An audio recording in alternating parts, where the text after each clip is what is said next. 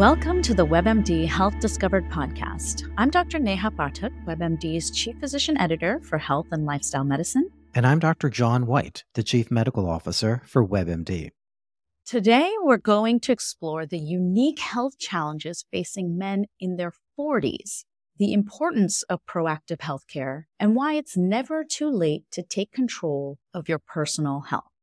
Proactive healthcare includes checkups and screenings, testing and seeking treatment early when we experience concerning symptoms.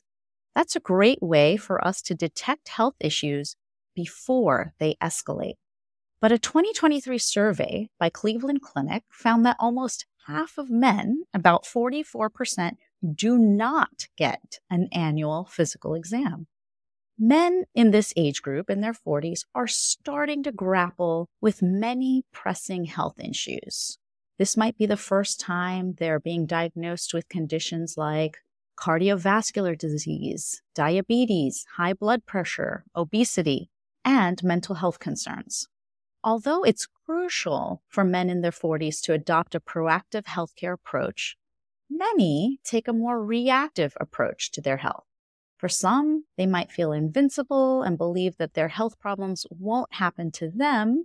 And for others, medical care may not have been a priority until a health crisis arises. For today's episode, we'll discuss the importance of scheduling regular checkups with a primary care physician and undergoing recommended screening tests based on our age and health history. We'll also talk about the future of primary care, with a discussion about health tech, including wearables and AI. It's our hope that the topics we cover today will inspire you to take control of your health and start taking proactive steps to manage your well-being today. So welcome to the Health Discovered podcast, Dr. White. Well, thanks for having me. I feel like I should just say an amen to all of what you just said. So a resounding yes to all of that. So I'd love to jump in by asking you about what you hear from your patients with regard to what might be preventing them about taking this proactive approach to their health. I think it's some of the things that you alluded to. There are some cultural and societal norms that men think they need to be strong, that they don't want to be ill. Sometimes there is this concept of FOFO, fear of finding out. You don't want to know if you have heart disease. You don't want to know if you have diabetes because you're not ready to change your life. So if you don't find out, then you don't have to do anything about it. I think there's also time constraints too. At that time in their life, and I remember that during my time, I might be a little older than that now, is that you're focused on your family. You're focused on your career. They're not thinking about screening for disease. So it is that awareness as well with these other factors. And let's be honest, sometimes it's hard getting a doctor's appointment. So to first of all, find the time to make the appointment and then to actually go can be challenging. Let's talk about what you just said. So what are some of the common health risks, some of the things that we really need to start talking to our patients about when they're entering this age range? I think one of the biggest ones is obesity. And we know there's an obesity epidemic. And as we get older, most of us automatically gain weight. Either our basal metabolic rate has slowed down, or not exercising as often, may not be eating as healthier anymore. So we're gaining weight, and that's going to put us at risk for significant diseases. High blood pressure is a condition that is going to increase risk of heart attacks and strokes dramatically. And it may not do that in your 40s, but you may actually have it in your early 50s, whereas later on, it might have taken a longer time or you could have prevented it. And I even see high blood pressure in a lot of 30-year-olds, and they're always surprised by that. We know the issue of prediabetes in terms of elevated blood sugar, partly because of that inactivity that many of us got used to during the pandemic, as well as the amount of processed foods that we all consume. And I just want to take a minute, and I'd love your thoughts on this. When men do come in, they often will say to me, Dr. White, test my testosterone, right? That's what they're thinking. And I do, but I say to them, but your biggest issues are high cholesterol, high blood pressure, high sugar, excess weight. Those are all the things that are going to lead perhaps to early death and challenges later in life. But They're not always right at that concept.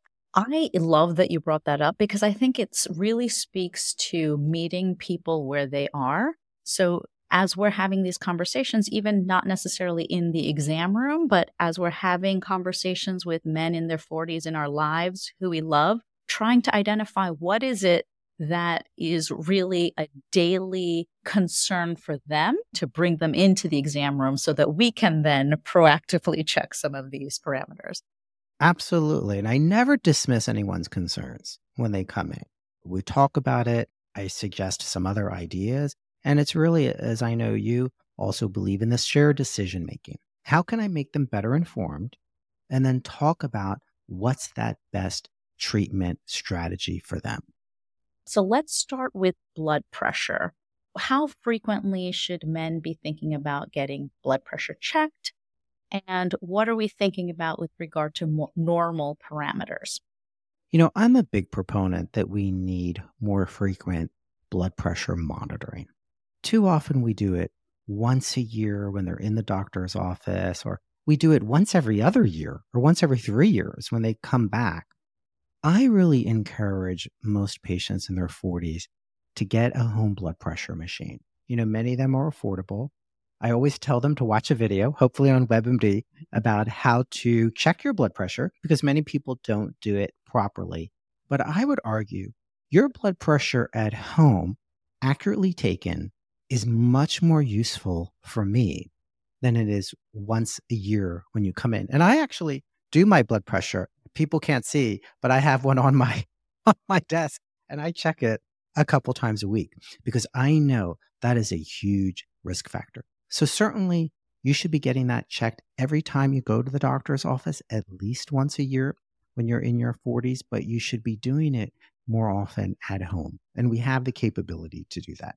Such a critical point, because what I often find, I'd love to hear what you think about this, is folks will come in for their annual checkup. If their blood pressure's elevated, it's very common to say, well, I'm just stressed about being here. And without having more data points from your day-to-day life, it is hard to sometimes make that assessment depending on that sort of gray range that you're seeing. And then people say, well, give me another chance. Let me come back in. And that's where you may not follow up. So I love that point. I see it all the time. And it's 5 years later when they're finally getting started, even though they've been elevated for many years. And I'm at a system where I'm able to look at data over time, which is great. And I will say, but 6 years ago, you were told you had high blood pressure. And they're always like, is it that long? And, we laugh about it, but it really does increase their risk because they're not feeling symptoms, right? It's rare that people get headaches or dizziness from high or low blood pressure. So they don't really like that idea that they're going to have to take a medicine, perhaps for the rest of their life. But what I try to talk to them about is the data that we have that's going to reduce your risk of heart disease and stroke. Thank you for making that critical point because it really is called the silent killer for a reason. And it's really hard to stick to the routine of managing a condition that may cause you problems much later in life. But I think really informing people about why is so important. So let's move on to cholesterol testing. What are your recommendations around cholesterol testing? Typically the recommendations, and they can vary a little, whether it's the American College of Cardiology, American Heart Association, American College of Physicians, family physicians, and sometimes that creates stress on people because they don't know what are the right guidelines. But typically around 40 to 45, you start checking a yearly lipid panel, which is that total cholesterol, but also the good cholesterol HDL, the bad cholesterol LDL, and the triglycerides. But, I asked them about family history too, because you have early heart disease, typically in your 40s or even your 30s, then we need to be measuring that earlier. And folks might even want to ask about this lab called lipoprotein(a), which is what we look at in terms of perhaps genetic, a family history of elevated triglycerides. And I'll tell you, in Europe, they measure it once. You only need to have it once. In the United States, we don't do that. But that's something to consider because having elevated cholesterol, particularly LDL, is a huge risk factor. And I'll tell you, I see so many patients that are not having their LDL, that bad cholesterol, at the right target. And our thinking really has changed in the past few years. It's not just total cholesterol. And I'll tell you, that's for me. My total cholesterol was kind of borderline all the time, but then my LDL was high. And that's finally why I said, hey, I should be on statins or something to lower cholesterol. I think that's a major point. And I'm just thinking also just from a South Asian background, there are risks to folks that they don't necessarily recognize that for some of us, even at a younger age, we're at higher risk. And some of that has to do with where our bodies are depositing that excess weight and our insulin sensitivity. So I'd love it if you could talk a little bit about that piece. I mean, the other aspect with that, along with weight, is, many people, particularly men, don't see themselves as overweight, even when they are overweight. A lot of times they'll say to me, oh, Dr. White, I'm not overweight, I'm muscular. Sometimes they are, but a lot of times they're not. Sometimes I have to have that conversation. So it depends, as you said, where that distribution of excess weight is, because that's going to impact the response to insulin. And that's really an important component. And then, our understanding of cholesterol, the genetic aspects of it has changed over the last few years. We always thought it was mostly about diet. And there is a big component of diet, but there's also a component of genetics. So that's what I focus on as well. And I calculate an ACC, AHA, or Framingham, risk on most men and women. And a lot of times they had never heard of that, but that's really important to remind patients as well, to get your risk score calculated for heart disease, because that's going to help decide what you need to do.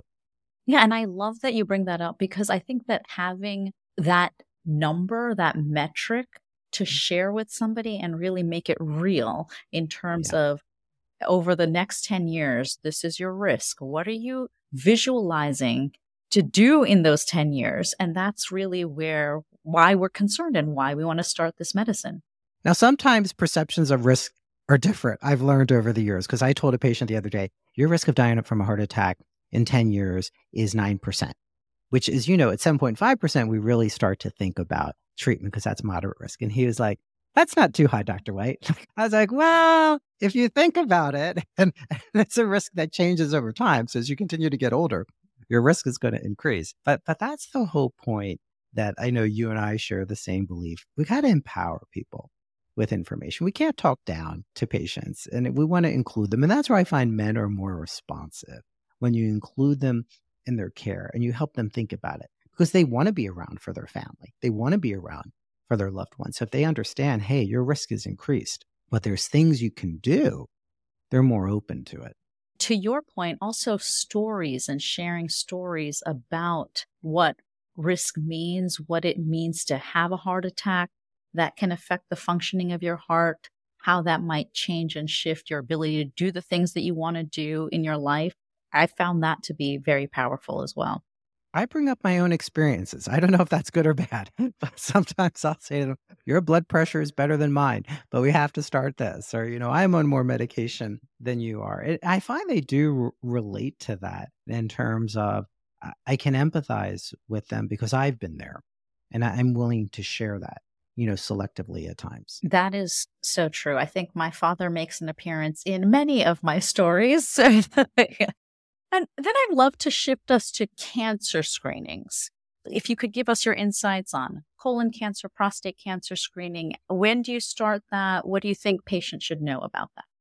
And there's been a lot of debate, even in the past year, about what age we start screening. And doctors can be confused and patients can be confused. And people have to understand that we can't screen for most cancers. We can't screen for pancreatic cancer. So the ones that we can, lung cancer, colon cancer, breast cancer, and men do get breast cancer, are things that we have to keep in mind, prostate cancer, et cetera. And then to go over with them what that means. And I should point out, a lot of patients will say to me, oh, I got one of those, direct-to-consumer genetic tests. They'll say over-the-counter genetic tests. And I was told I'm not at risk for cancer. And I always explain to them, That's for a very small set of cancers that are inheritable. Most cancer is not even caused by genetics. Most cancer is caused by lifestyle. So colon cancer is one of the biggest issues, and we're starting to see that in a younger age group. And historically, we would say if you're at average risk, and we should talk about what average risk means, then we typically start, in the past, we would say 50. Now we say 45. Some people say even earlier based on family history at 40. And the good news is we have a lot more tests than we did 10 years ago. Depending upon a person's individual medical history, everyone doesn't have to have a colonoscopy.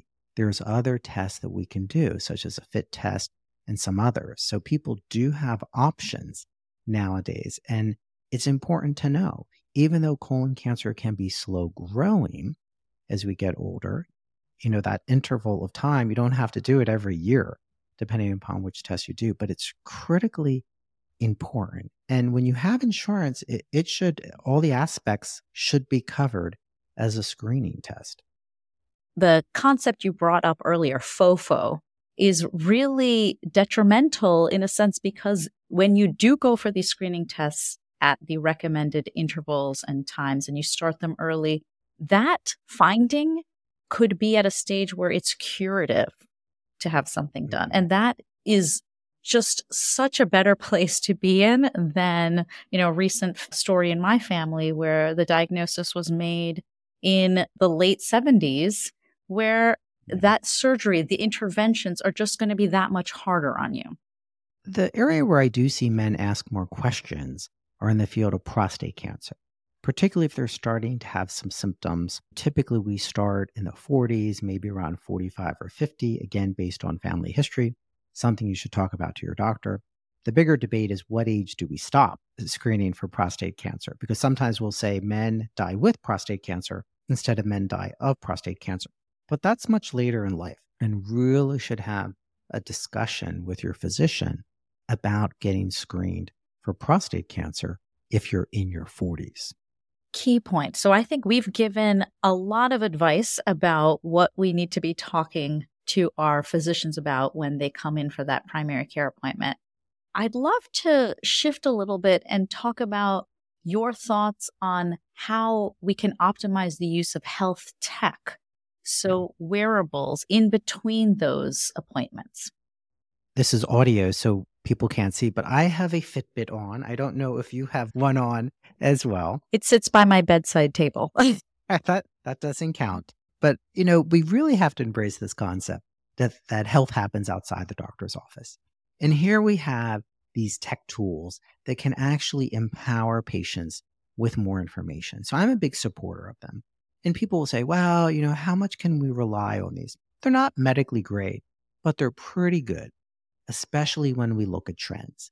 So I look at it for me in terms of the number of steps, not that, 7,842 is the exact number, but if I can see on a weekly basis, am I doing more? Am I doing less? Am I putting out more calories or less calories? And it does correlate to weight. I don't get preoccupied with it, but I do look at it every couple of days. And I try to look at it on a weekly basis. I think of the importance of sleep because that can give you an indication whether you need to sleep better. So these tools are only getting better. And we're talking about being able to do blood pressure, which would be a huge step if we're able to get that right. I've had plenty of patients come in that talk about their watch told them they were an AFib, an irregular heart rhythm.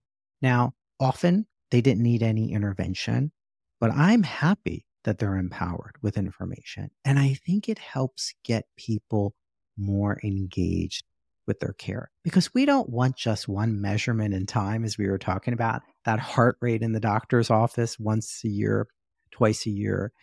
We want it on a continuous basis, every day, looking at trends over time. So I think these are terrific tools. I wish insurance would pay for it. I wish we could democratize this amount of data that we're getting because it's truly personalized. It's your information that I'm looking at over time. And we need to get away into electronic health record because it's hard to act upon information that's not in the right section. Yeah, that's so true. And I think that this is going to lead us into my questions for you about emotional health, but I think this kind of fits in a little bit is you have to really recognize yourself. What is bringing you anxiety? What are you going to use as data to take action? And so really, I think your point is so important that you have these data. We want you to use it to empower yourself and to take action and not to sit and fret about what these numbers are showing. And that's what we're here for. Absolutely. And you alluded to it, but I also point out to patients there's no physical health without mental health, and there's no mental health without physical health. And I've learned that, to be quite honest, from you and many of my colleagues at WebMD. I didn't always have that mindset, as many doctors don't. And it's something that we're realizing more and more. And for men, it can be particularly challenging to open up that conversation about anxiety and depression, but it's so important to address. I'd love to end the episode by giving you the floor. What are your thoughts on bite-sized action items that our listeners can take today to be proactive about their health? I think broadly speaking, better information leads to better health. So if I can collect more information about how I'm doing on a daily or weekly basis in terms of the number of steps, my sleep, my blood pressure, maybe even my blood sugars through a continuous glucose monitor, all this information is going to allow me to have better health. One shouldn't try to tackle everything all at once. Many of them are interrelated. It's still a key component to go in to the doctor on a yearly basis when you're in your 40s to get checked to make sure that you're on the right path to health. Thank you so much, Dr. White. I really appreciate you taking the time to be with me today. Well, thank you, Dr. Pathak. It's always great talking to you. What I'm taking away from our conversation are sort of two pieces. One is that there's a very important component of what you can achieve proactively through care with your primary care doctor, but there's also this very vast amount of work that you can do outside of that clinical setting using some of these tools and technologies to really measure and take action outside of the exam room. So I appreciate you for putting equal weight on both pieces. Thank you so much for listening. Please take a moment to follow, rate, and review this podcast on your favorite listening platform. If you'd like to send an email about topics you're interested in or questions for future guests, please send a note at webmdpodcast@webmd.net. This is Dr. Neha Pathak. And this is Dr. John White for the WebMD Health Discovered podcast.